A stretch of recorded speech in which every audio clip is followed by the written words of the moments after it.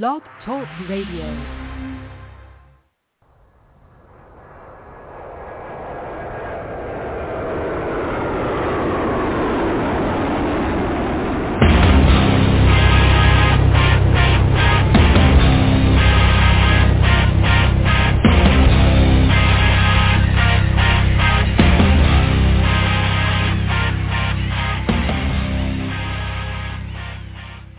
Happy Friday, everybody. Welcome to the Michael Cutler Hour. I am your host, Michael Cutler. It is Friday night. It is December the 17th, 2021. Boy, oh boy, Christmas is just about a week away, and I thank all of you for joining me tonight. I hope all is well in your world. With all the chaos, with all the madness, the terrible tornadoes, everything Mother Nature could throw at us, along with the whack-a-loons in Washington. Wow, where do we turn? It's kind of like getting whipsawed. No matter which way you turn, it's ugly. But we're going to persevere, and we're going to get through this. I really believe that sometimes things have to get so bad that nobody can ignore it any longer. It's kind of like having a leak in the roof. The rains come, and there's a drip, drip, drip, and maybe there's a spot on the floor, so you put a bucket there, and you kind of ignore it, and pretty soon there's another spot that starts to leak when there's a rainstorm, and if you're not careful, the whole roof comes down, and once that happens, the whole building is in jeopardy of collapsing. We've been getting hammered by droplets and everything else falling from the skies, most of it the foolishness and corruption of our leaders, and the naivete and the laziness, frankly, of our fellow Americans, and we've got to wake up, and I think it's finally happening. What we've been witnessing in America over the past several decades, frankly, is a level of greed and incompetence and corruption that I never thought would be possible. I think about a congressman by the name of Swalwell, who actually admits that he's been having a relationship with a Chinese spy, a woman linked to the Chinese government, and he's still in Congress, and he still has his committee assignments. And I think back to my days as an agent when, as one of my bosses so articulately and rationally and reasonably put it, he said that as federal agents, it was not enough that we did not engage in wrongdoing, that we must never even create the illusion of doing wrong. And this is far more than illusions of people doing wrong. You look at Biden's son, and you look at the nonsense that he has been perpetrating, and you look at how this has most likely influenced his own father, the President of the United States of America. And we see the results. And you have people in Congress and elsewhere who seem to have forgotten that they're supposed to look out for Americans. Not corporations, not the immigrants, but Americans. So that's not to say I'm anti-immigrant, because that's kind of where we are today. If, God forbid, you suggest that we secure the border, you're a xenophobe and you're a terrible person and you're a hater. And in fact, I woke up during the night. Fox News was on. And a former official of the Trump administration who was handling immigration was being interviewed. And they asked him, the ACLU now claims that if Texas builds that border wall, which is what Texas is doing, isn't that an example of xenophobia? Because that's what the ACLU claims it is, xenophobia. And the answer he gave was okay, and I was half asleep. Remember, I had woken up from a deep sleep. But I was surprised that he didn't come up with what really is the perfect answer. Not because I've come up with this answer, but it's an irrefutable response that we all ought to be crafting for those days that we have discussions with our friends and neighbors. And we need to talk a little bit about that. Christmas is a week away. New Year's comes right on the heels of Christmas. We're going to be getting together with people, whether in person or virtually, one way or the other. We're going to be interacting with family, friends, neighbors, work associates. And we really need to get back into the ability of having honest conversations without attacking each other. The attacks and the insults are counterproductive, and frankly, I believe they're un-American. Freedom of speech doesn't mean you have the freedom to be a jerk about things. I'm going to be blunt with you. When I write articles for Front Page Magazine, I sometimes will see responses where people refer to it. I've mentioned this in the past.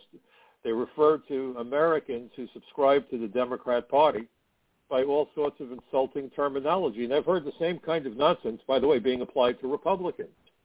If you want to attack politicians, have at it. I mean, it's open season on politicians, folks.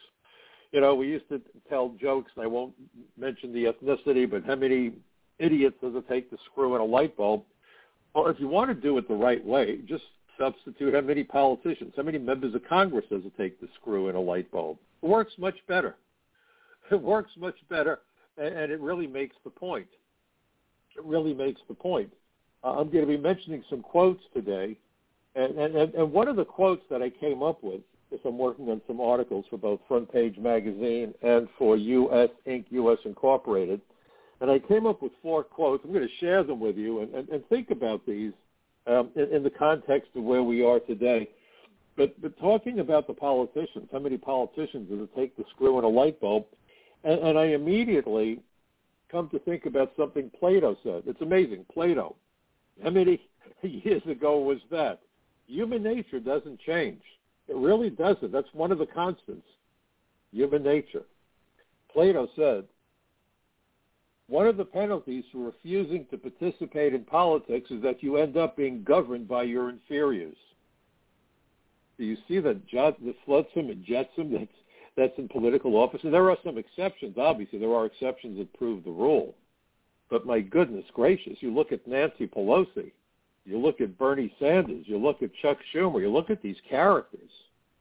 And some of them may well be intelligent. I know Chuck Schumer was a very bright high school student. One of my buddies, in fact, former colleague at the old INS, went to school with him. He was one of those straight-A students. But he's a straight-A student, as far as I'm concerned, who lacks a moral compass, a moral rudder. And that's worse than being stupid. Abraham Lincoln imagined a country of the United States, our country, where it would be a country of the people, by the people, for the people. How is that the case when you look at what has been going on with immigration and other issues, and nobody in journalism seems to have the sense, or perhaps the integrity, to ask politicians, how are your proposals in the best interest of Americans? Don't tell me what the immigrants want. Don't tell me what corporate America wants. And we're going to get into corporate America shortly. How are your proposals in the best interest of the average American citizen? And, of course, the word citizenship is going out the window. In New York, they just voted to allow non-citizens to vote in municipal elections. Why are we devaluing citizenship so much? It's outrageous. The idea of citizenship isn't to be xenophobic. It's about commitment. It's about loyalty. And I look at Chuck the Schmuck, and I look at Nancy Pelosi standing in front of that ice cream freezer on a night when Americans didn't know if they'd be able to get food to feed their children. We can go without food. Not a big deal. We're adults. But imagine a parent with hungry children, stores closed, COVID was ramping up, and she's bragging about her, $15 or $20 a pint ice cream. No compassion, no loyalty to the people who put her in office. They have these exalted positions in their own imaginary kingdoms. Who could forget Barbara Boxer attacking a leader in the U.S. military when he called her ma'am instead of senator? She said, I don't want to be called senator. I don't want to be called ma'am. I want you to call me senator. Really? Like ma'am was an insult? I would have said, hey, Babs, what's the problem? They work for us, folks. They're civil servants. They're elected. God didn't put them on the throne, although many of them act that way. So why should they be loyal to anybody? Because they don't feel loyalty. All they feel is what they want, their selfish needs, power, money, ego. Goodness gracious. Becoming a citizen means you're part of something that's much bigger than you, that you're a full participant in society. And these people don't want us to be participants in society. They want to push us around and treat us like we're the subservient ones. Wrong. They work for us, and we need to remind them of that regularly and routinely. They are our employees, and when they fail to look out for us, they're being insubordinate. When they fail to attend town hall meetings and take the questions of the people who vote for them, they're being insubordinate. And in the private sector, if you're insubordinate, or even in government, you're going to be looking for a new job. Insubordination is a fireable offense. See you around the block, pal. You're out of here. Clean out your desk. And so you look at who is in office and how, rather than trying to figure out how to make things as good as they can for the average American, all they're concerned about is placating the people that bribe them, the major campaign contributors, without any regard whatsoever as to what harm it might do to America or Americans. How frequently do we see this garbage? And the false arguments. It's xenophobic to put up a border wall. No, it's not. And I'm going to use a comparison, and you might find it helpful when you're having conversations, and I hope you have conversations this holiday season. First of all, the border wall, as I've said innumerable times, is not designed to stop anybody from entering the United States. If the purpose of the border wall was to block the entry of people from Latin America, then it would have sealed off the ports of entry, but the border wall doesn't seal off the ports of entry. That was not what Trump was doing when he ordered the wall to be constructed over the objections of the Republicans, by the way. For those of you that want to insult Democrats, there's lots of insults to be thrown on both sides of the aisle. The border wall is simply designed to make it much more difficult for aliens or anybody seeking entry or any cargo being brought into the country to evade the vetting process we conduct at ports of entry. That's why it's there. We make sure that people don't just walk past the border wall. I remember one time when Lou Barletta was a member of Congress. Lou is a friend. He's running for governor in Pennsylvania. I hope he wins. I think he's a good guy. And I first met Lou when he was the mayor of a small town in Pennsylvania called Hazleton, where he had a problem when a Dominican drug gang set up shop in his community and were killing people. They hadn't had a murder in years, and suddenly they were having murders and violent crime and drugs being peddled in the schoolyard. And when he went to the Bush administration, George W., they gave him a tour of the Justice Department, as I recall. They handed him a mug with a seal or a badge on it. And then they told Lou, Mayor, you're on your own. We're not going to help you. He said, but these people are here illegally. They said, too bad. Because you see, George W. Bush did not want to secure the borders, enforce the laws, or do anything with immigration other than hand out amnesty. That's why his brother Jeb, when he ran for president, said that illegal immigration was an act of love. This isn't a left-right issue. Both parties are in on this little gag together. Trump was the first president to stand up and say, we're not going to allow this because we're hurting America and Americans. And there were things Trump said and did that I don't agree with. I'm not all in on anybody. But my goodness, he was the first president in decades to understand how important sovereignty is, how important a secure country is. And that's why I believe he didn't get the kind of backing from many Republicans that he should have had from everybody. How can you be opposed to a secure border to make sure that criminals and terrorists and aliens with dangerous diseases or aliens who would take the jobs of Americans don't get into the United States? Because that's what's in the immigration laws.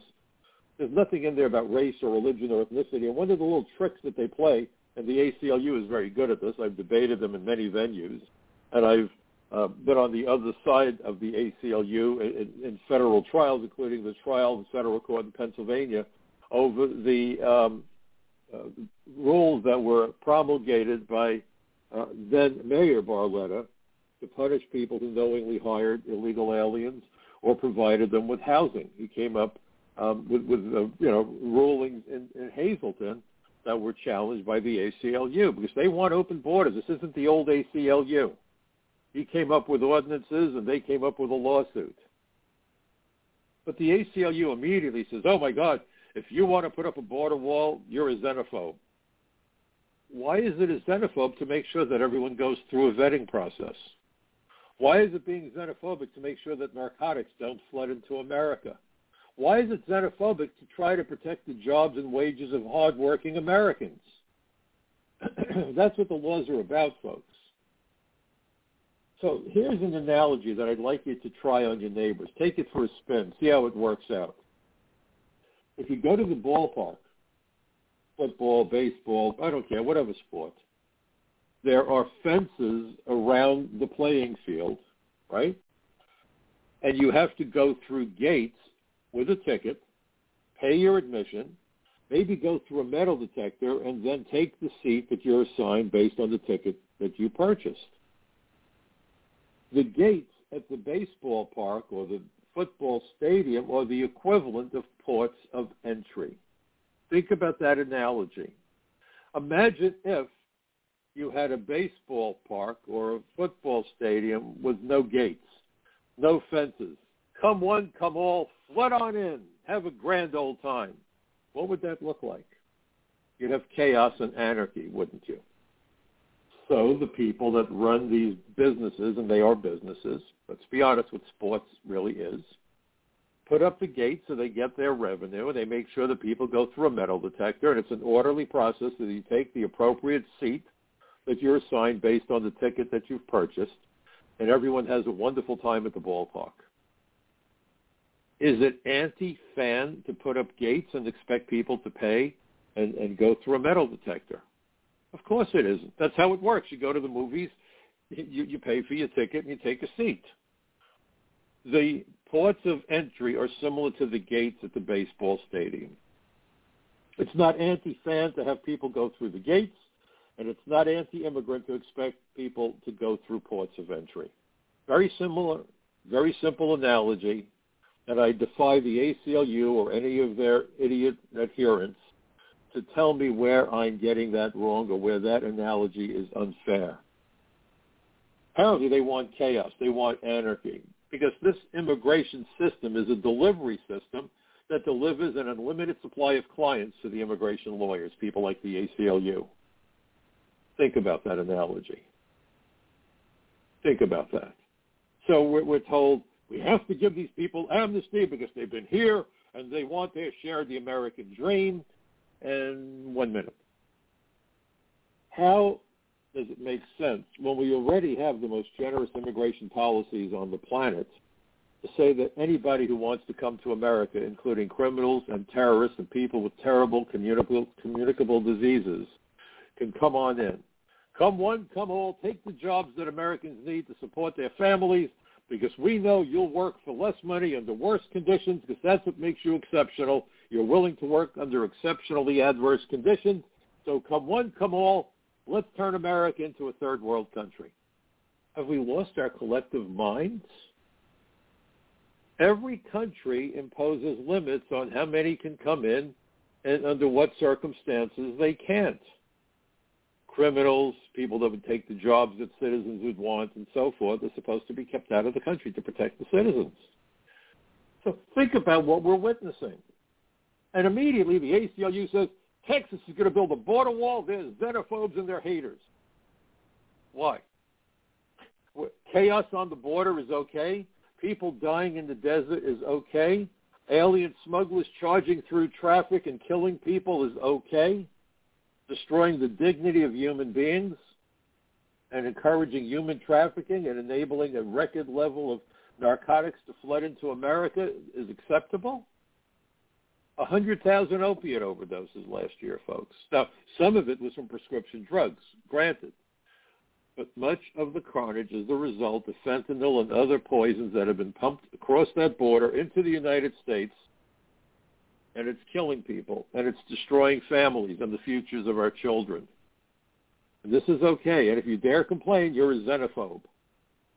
I remember when I was growing up in Brooklyn, my parents, and just about all my friends' parents, told us the same little thing, a little ditty. Sticks and stones can break my bones, but words will never hurt me.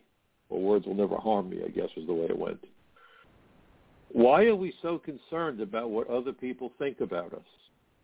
You know how many people have come up to me and said, Mr. Cutler, you take a strong position on immigration. Aren't you worried that people will call you xenophobe?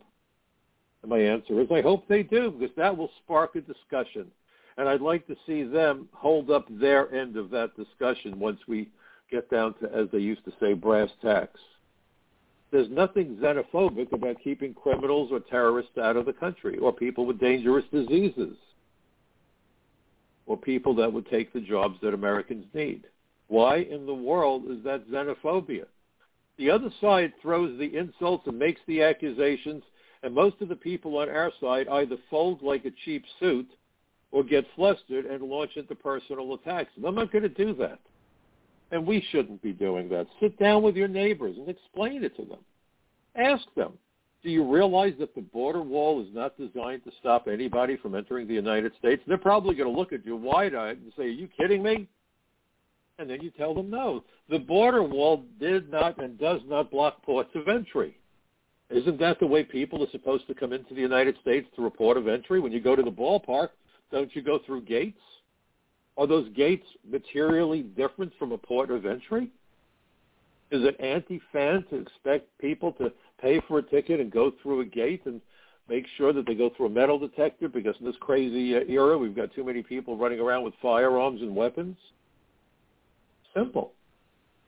Nobody could possibly object that the ballpark requires fans to go through the gates, and why in the world would anybody be upset that we expect people visiting the United States to go through a port of entry? Similar process, similar purpose. When we get on airplanes, we go through TSA to keep criminals and terrorists and weapons off of airplanes. Would you get on an airplane if you saw people sneaking past TSA? I wouldn't. But yet we're being told that it's xenophobic if you're not willing to live among millions of foreign nationals who have no inherent right to be in the United States if they sneak past that port of entry the way that we would worry about a passenger sneaking past TSA at the airport.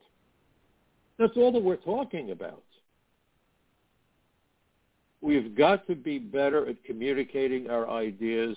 We've got to be better at learning how to really debate. My degree was in communications, arts, and sciences. I refer to it sometimes as my BA and BS, but really and truly, communication skills are among the most essential that you could possibly acquire. I don't care what you do for a living. If you are unable to communicate effectively, you have a handicap. I don't care what work you do. We all have to communicate. And the better we can communicate, the more effectively we communicate, the better we are. And that's not screaming at somebody or being condescending or being insulting. And when I see people writing responses, oh, those Democrats, C-R-A-P-S. Are you a child? Is that the best you can do? Seriously? The people that want open borders among your friends, most of them don't have an agenda. They've been misled. They think they're being fair. They think they're being compassionate. And as I mentioned last week, when we look for friends, we look for people who are compassionate. You don't want to be friends with someone who's a cold-hearted SOB, and you say, boy, that guy doesn't have a heart. And then I think about Nancy Pelosi. Now, there's a woman with no heart. She's got a freezer for a heart, doesn't she? A big ice cream freezer. Now, there's no compassion there. So don't tell me about the Democrats are all about their feelings. The only feelings that Nancy Pelosi has is feelings of greed and self-centeredness and narcissism. Those are her feelings. I'm better than you, and you don't believe me? Look at my ice cream. I mean, really?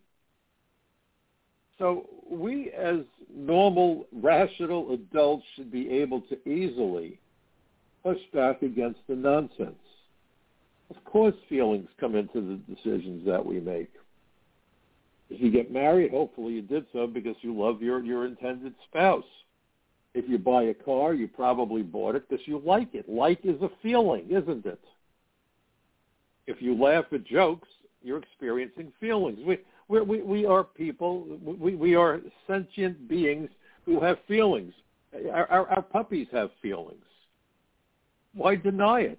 But the feelings apply to our side of the argument even more, I believe, than those that disagree with us. Why are there no feelings for American families that become homeless when these hardworking Americans, very often professionals, lose their jobs to foreign workers who come into the United States because of corporate greed, because of Silicon Valley, because of the politicians that are bought and paid for? Now, it's all well and good that Texas is building a border wall, but at the end of the day, Texas can't deport illegal aliens. So they're going to put people in jail for a year or two for trespassing or whatever. And then what happens? Well, they're going to turn them over to ICE. And what is ICE going to do? Nothing. Joe Biden and Alejandro Mayorkas have made it clear that they have no interest in deporting aliens from the United States, even if they're criminals.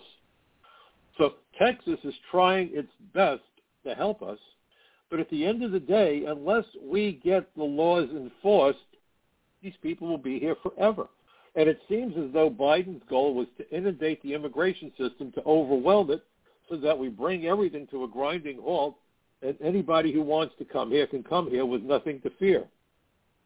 This is not in the best interest of America or Americans or lawful immigrants.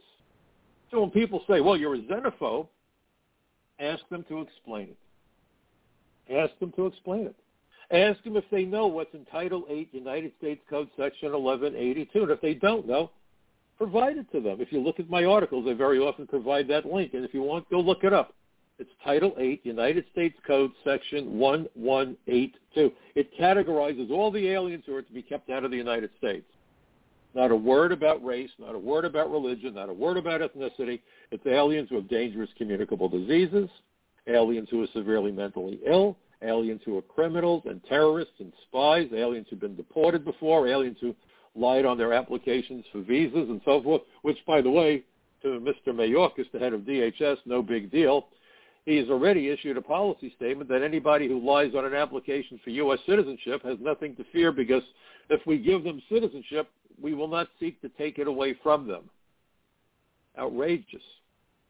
But the immigration laws are designed to keep out the criminals and the terrorists and the human traffickers and the drug smugglers, aliens who would become a public charge, or aliens who, if they work, would displace Americans, cause Americans to lose their jobs, or at the very least suffer wage suppression.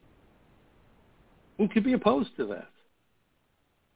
But most Americans are clueless.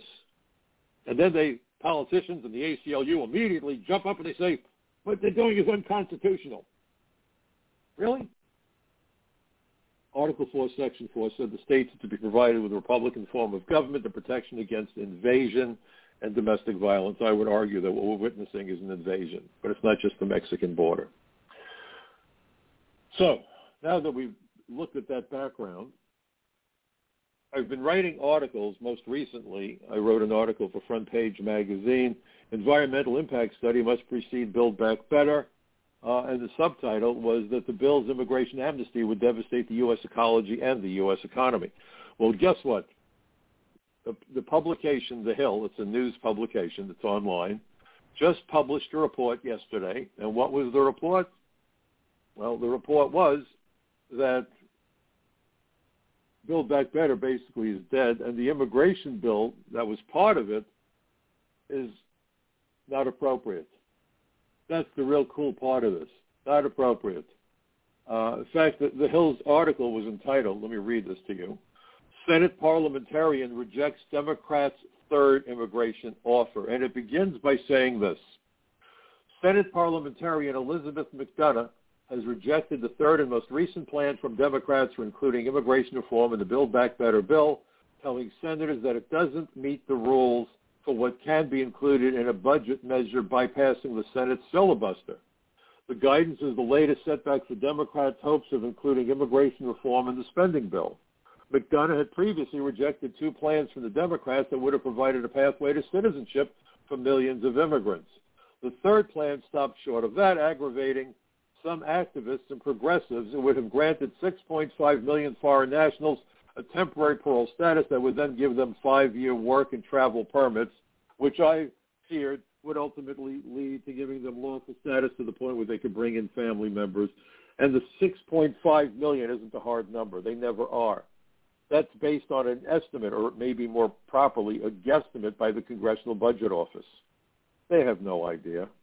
And it's not as though, well, we've processed 6.5 million, the doors are closed. Oh, no. It's not like you go to the airport and the airplane holds 232 people and they have 232 passengers, and they close the gate and they say the flight is full. No, it doesn't work that way. 6.5 could easily become 10.9, 15.2 million, and it would just keep on going. Now, when Mayorkas says that if you lie, we don't care, what's to prevent an alien from lying about when he or she actually came here? Because The proposal was that if they came prior to 2018. And there's no way to do interviews or field investigations. I discussed this last week. So there's nothing to prevent some alien from coming here 8 months from now and claiming to have been here since 2008. No investigations, no interview. They just write down the information. As long as they give the right answers to the right questions, they're in. The 6.5 million could become anything. And then if they could bring their children here, they each claim 4 or 5 kids each on average, we suddenly have tens of millions of immigrants from all over the world. So again, and this is the question no one seems to have ever asked anybody in the administration. Why is this good news for the average American citizen?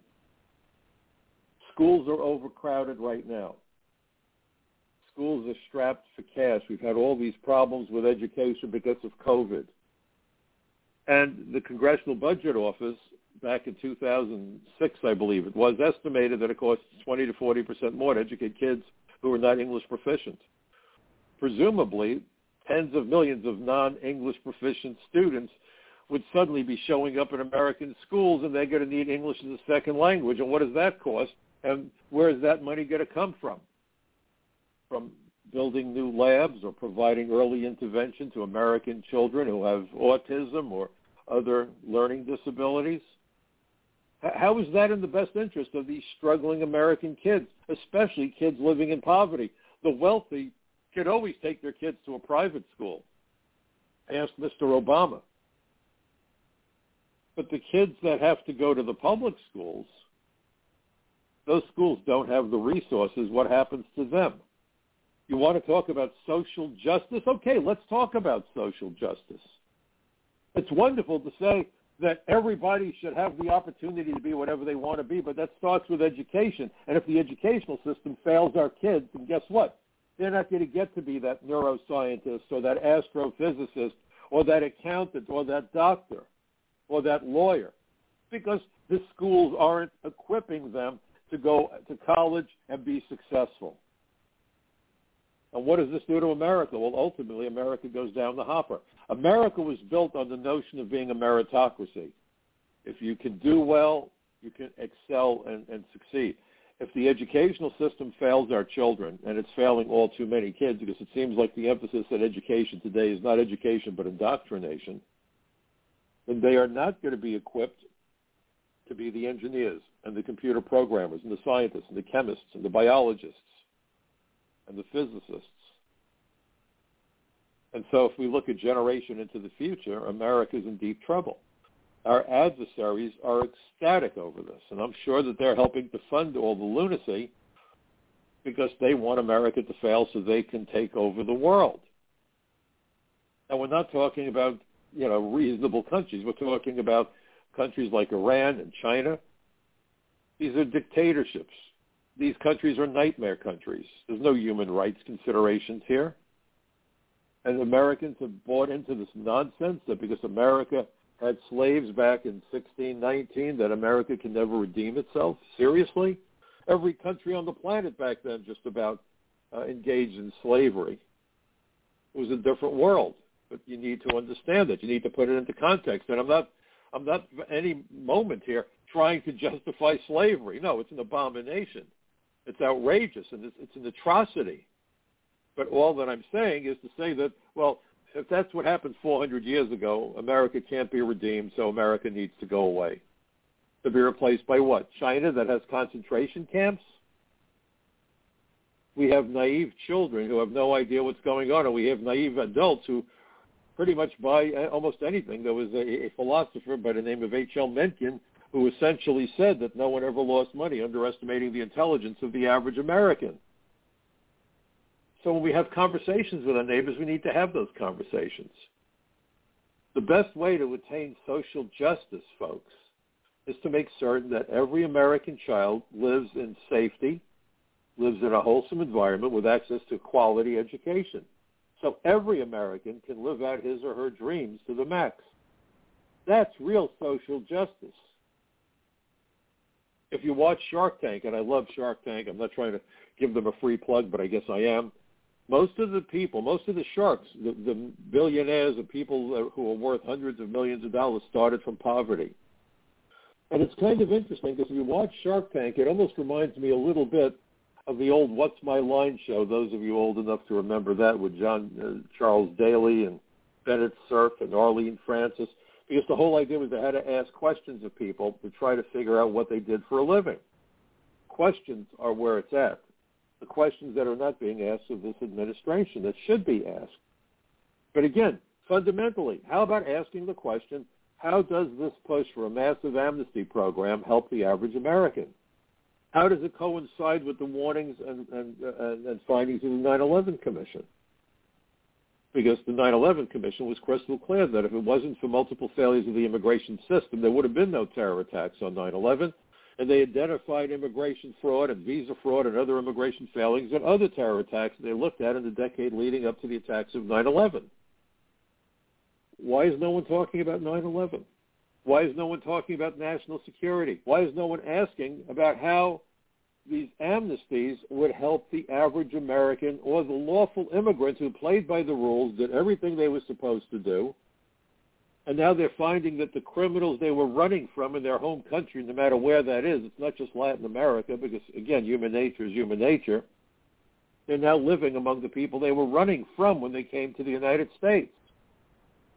How is that in their best interest? Why isn't that question being asked of Jen Psaki? Jen Psaki stands there and spews all this nonsense, and she very rarely gets called on it. But while we're having Christmas dinner or a New Year's party, or if you're going to sit down and chat with people, don't make it adversarial.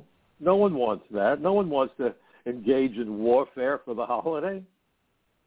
But a rational conversation and just say, gee whiz, with everything going on, we need to be more involved in government. Think of that Plato quote. And I love what Kennedy had to say. Kennedy said, let us not seek the Republican answer or the Democrat answer, but the right answer. Let us not seek to fix blame for the past. Think about 1619 Project, right? Let's not seek to fix the blame for the past. Let us accept our own responsibility for the future. Doesn't that make much more sense? And Kennedy, of course, was a Democrat. By today's standards, he'd be a conservative Republican, I suspect. And Kennedy also said that the cost of freedom is always high, but Americans have always paid it. And one path we shall never choose, and that is the path of surrender or submission. That's what we're doing when we allow ourselves to be intimidated by these political thugs. We need to stand up and say, no, you're not going to get away with that cheap shot. I'm going to call you on it. I was going to teach debate, and debate is at the essence of democracy. Freedom of speech leads to freedom of thought. Freedom of thought is essential for all of our freedoms. By the way, speaking about freedom of speech, consider what George Washington said. If the freedom of speech is taken away, then dumb and silent we may be led like sheep to the slaughter. Let me reread this. Forgive me, my tongue got stuck. If the freedom of speech is taken away, then dumb and silent we may be led like sheep to the slaughter. That's why this is so important, folks. Seize the opportunity to have calm conversations, not fights, not arguments. Nobody wants an argument. It's the holiday season. We've been through enough crap. But it's a thought-provoking conversation, and it's always great to end the conversation on a question, because long after the people leave and they go back to their homes and they go back to work and they're walking the dog or they're stuck in traffic, a well-reasoned question will pop into their minds and it will force them to think and reconsider their positions. Questions are fabulous for that purpose. Questions are wonderful for that purpose. They provoke thought. And anything that we can do to provoke thought is a win. And this is about winning because the stakes could not be higher. We're fighting for the future of our country. We're fighting, therefore, for the future of our children and their children. Could the stakes possibly be higher? And look at the madness that we've been witnessing. We have the parliamentarian saying that they can't do this, but yet it turns around that there are members of Congress saying, well, maybe we don't have to listen to the parliamentarian. Maybe we can do an end run around the parliamentarian. Let's violate everything because we want this immigration bill. Why? Why aren't they fighting for Americans with the same fervor that they're fighting for illegal aliens? Someone needs to answer that question. Where is the benefit for the average American citizen? I want someone to get that answer to that question because I am mystified. I don't see any benefit coming to American citizens by flooding America with tens of millions of immigrants who shouldn't be here in the first place. And it's not a statement of xenophobia. It's a statement of reasonableness. It's about, like Clint Eastwood said in the movies, a man's got to know his limitations. Well, a country has to know its limitations. I've used the analogy before. I'll use it again. America is like a big lifeboat. If a lifeboat is filled to capacity and you try to take more people out of the water who are struggling and trying to get away from the sharks, noble as that is, no one wants people eaten by sharks. But if you overload the lifeboat, it sinks and everyone's going to be eaten by the sharks. You see, we have to be adult and say, what are we actually able to do? You watch the beauty contest. I haven't watched one in years, but I remember when I was a kid, I used to watch Miss America with my parents. And some, pretty young lady would get up and they'd say, what's your platform? As though she's running for what? Position of emperor of the world? I'm going to end world hunger. And she gets a round of applause, and no one ever says, how do you plan to do that? Well, I'm going to make a barbecue for everybody. I don't know. No, she never said that. But that's what it sounds like. It's naive. We have to understand limitations. We have to understand that America could do so much and no more. And when we overwhelm America, then America falters, and waiting in the wings are the likes of Russia, Iran, and China.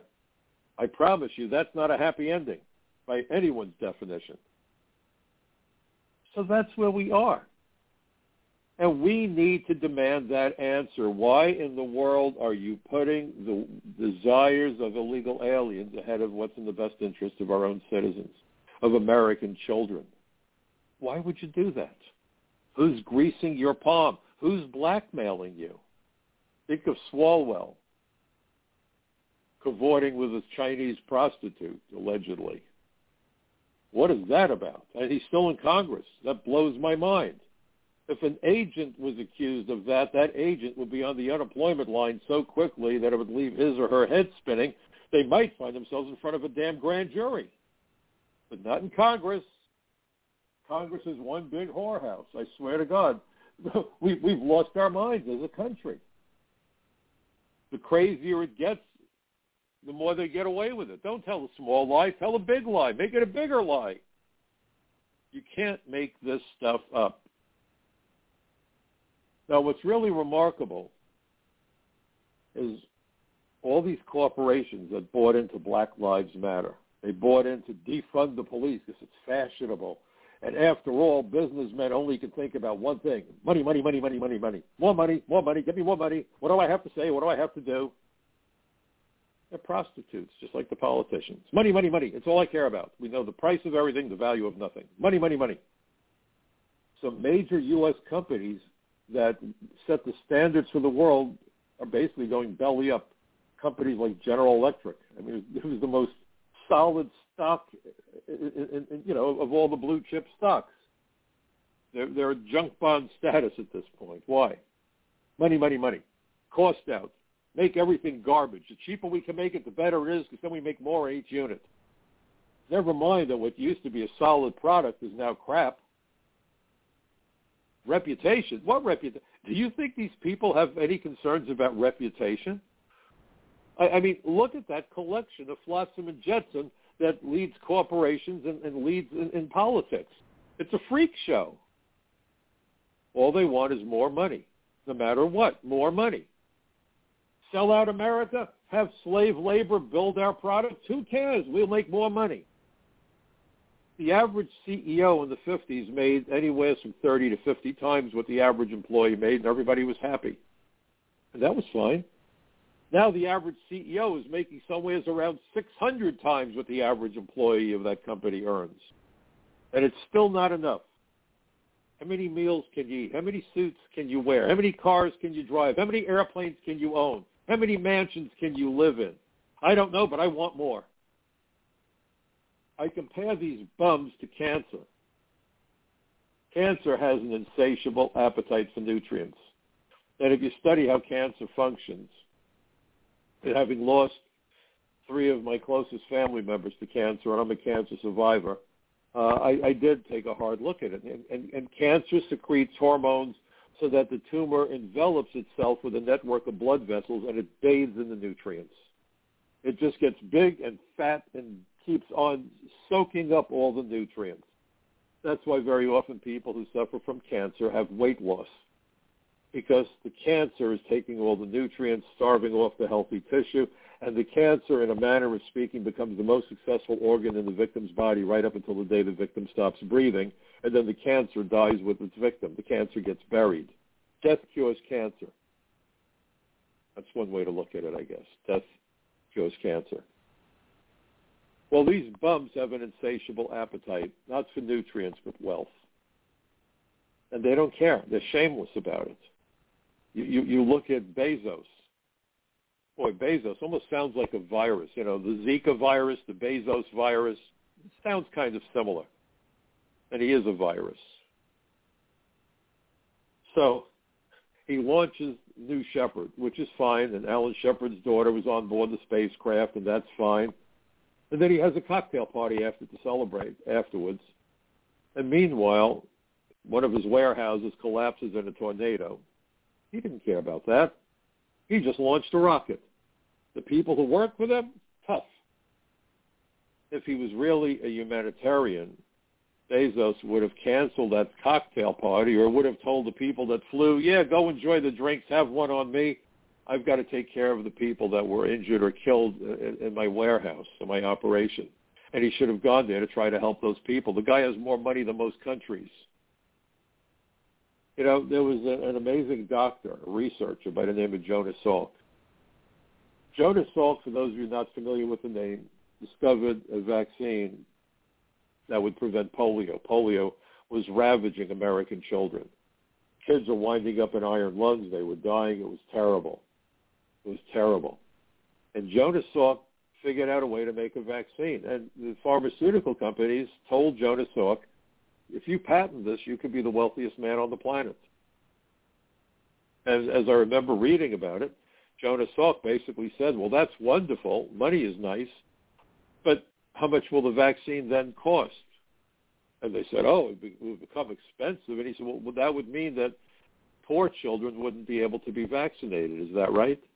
And, of course, nobody would give him a straight answer. And so Jonas Salk did something incredible. How much money he made off of the vaccine? And he injected himself first, by the way, took his own risk. And I believe he even injected members of his own family to prove it was safe.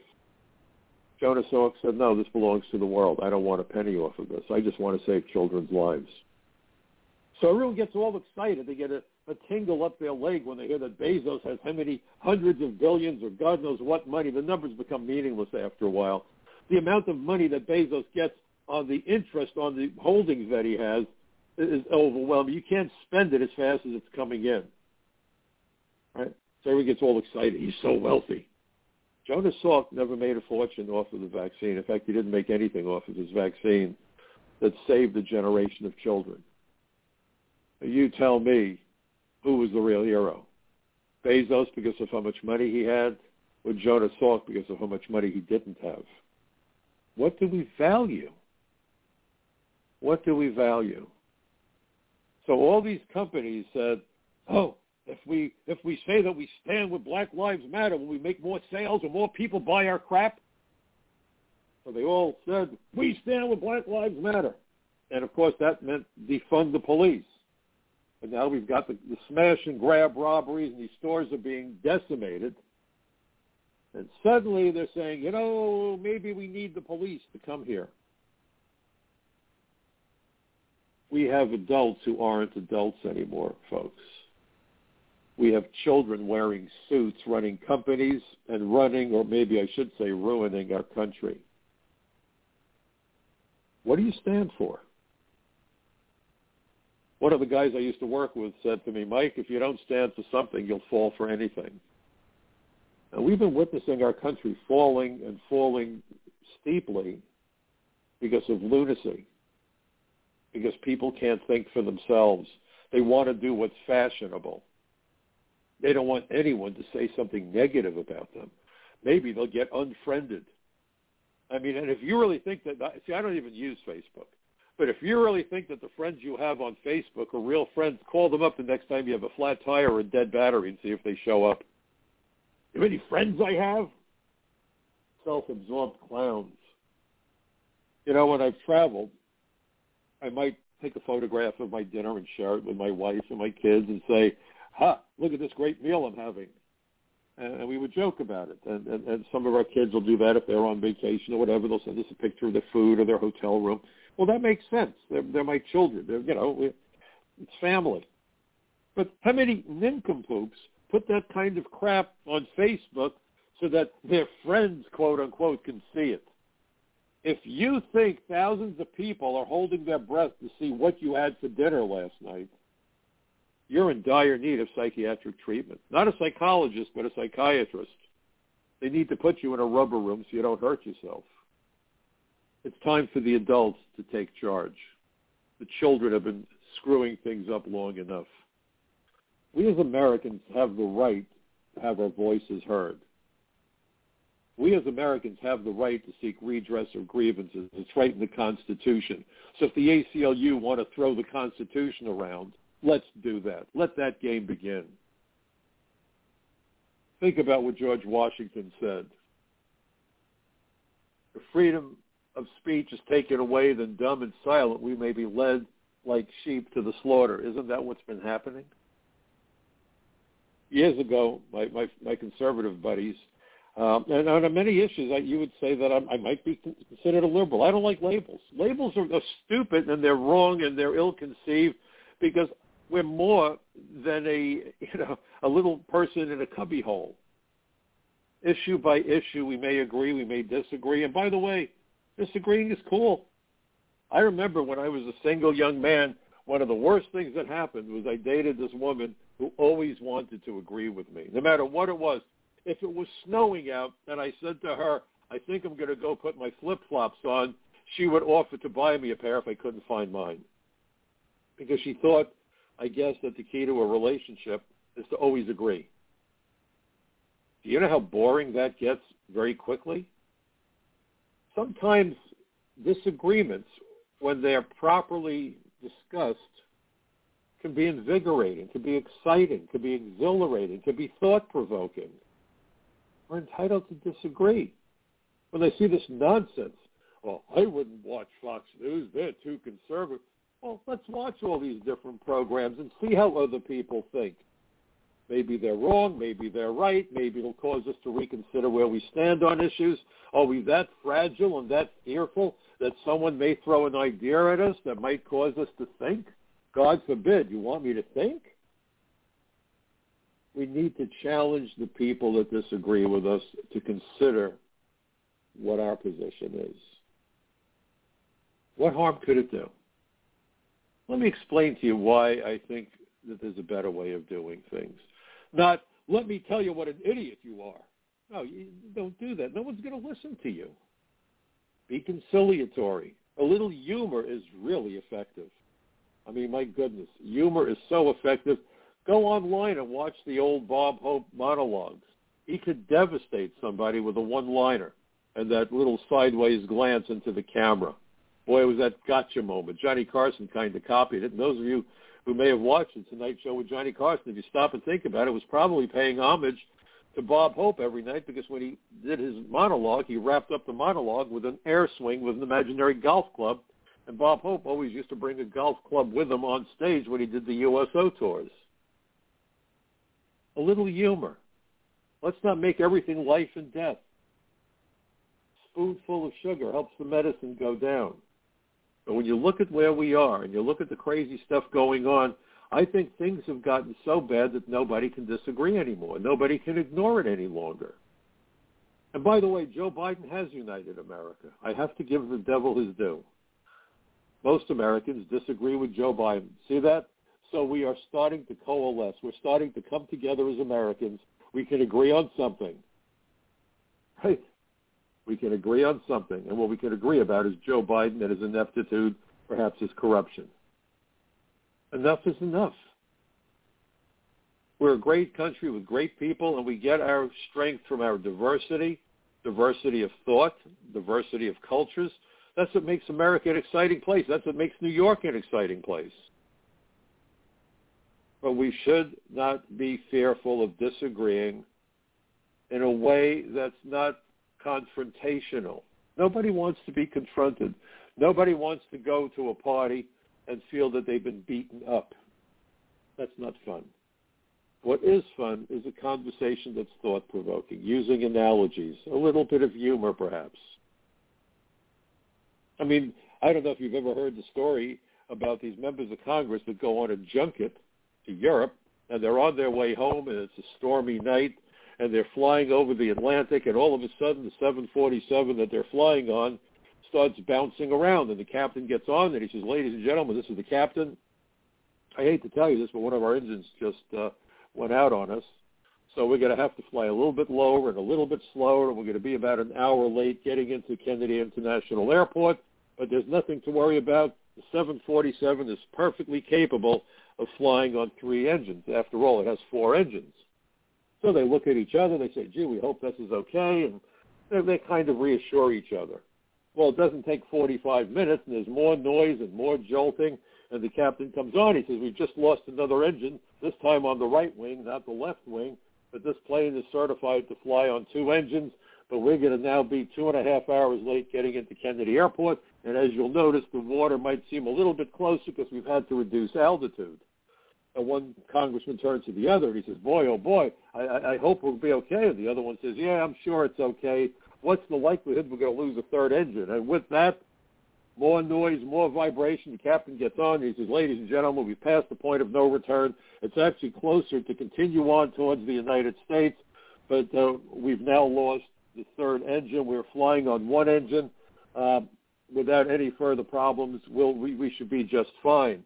And at that point, one member of Congress turns to the other, and he says, "Oh, my gosh, I hope we don't lose that 4th engine. If we do, we'll be up here all night."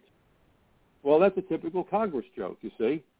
So there's all kinds of jokes like that you can use to illustrate the stupidity of the people that we've elected to represent us, because as Plato said, that one of the penalties for refusing to participate in politics is that you end up being governed by your inferiors. And being involved in politics doesn't only mean running for office, folks. What it also means is that you have got to be involved with your neighbors. The highest position in this democratic republic of ours is not president. It's citizen. The one term that the lunatic left to want to erase. They can only succeed if we allow them. They have to get through us to continue this madness. We need to make sure that they understand that this has to stop. I ask you to please get involved, have those conversations with your neighbors, be part of what I call my bucket brigade of truth, share my articles, share a link to this podcast, and let's have honest conversations. That is what the First Amendment is all about. So as we celebrate the holidays, let's also make certain that we celebrate the First Amendment of the Constitution of these wonderful United States of America. I thank you for joining me. I hope that you all have a great weekend coming up, getting that last-minute Christmas shopping in. Stay well, be safe, and we'll see you next week right here on the Michael Cutler Hour. And please remember, folks, democracy is not a spectator sport. Good night for now.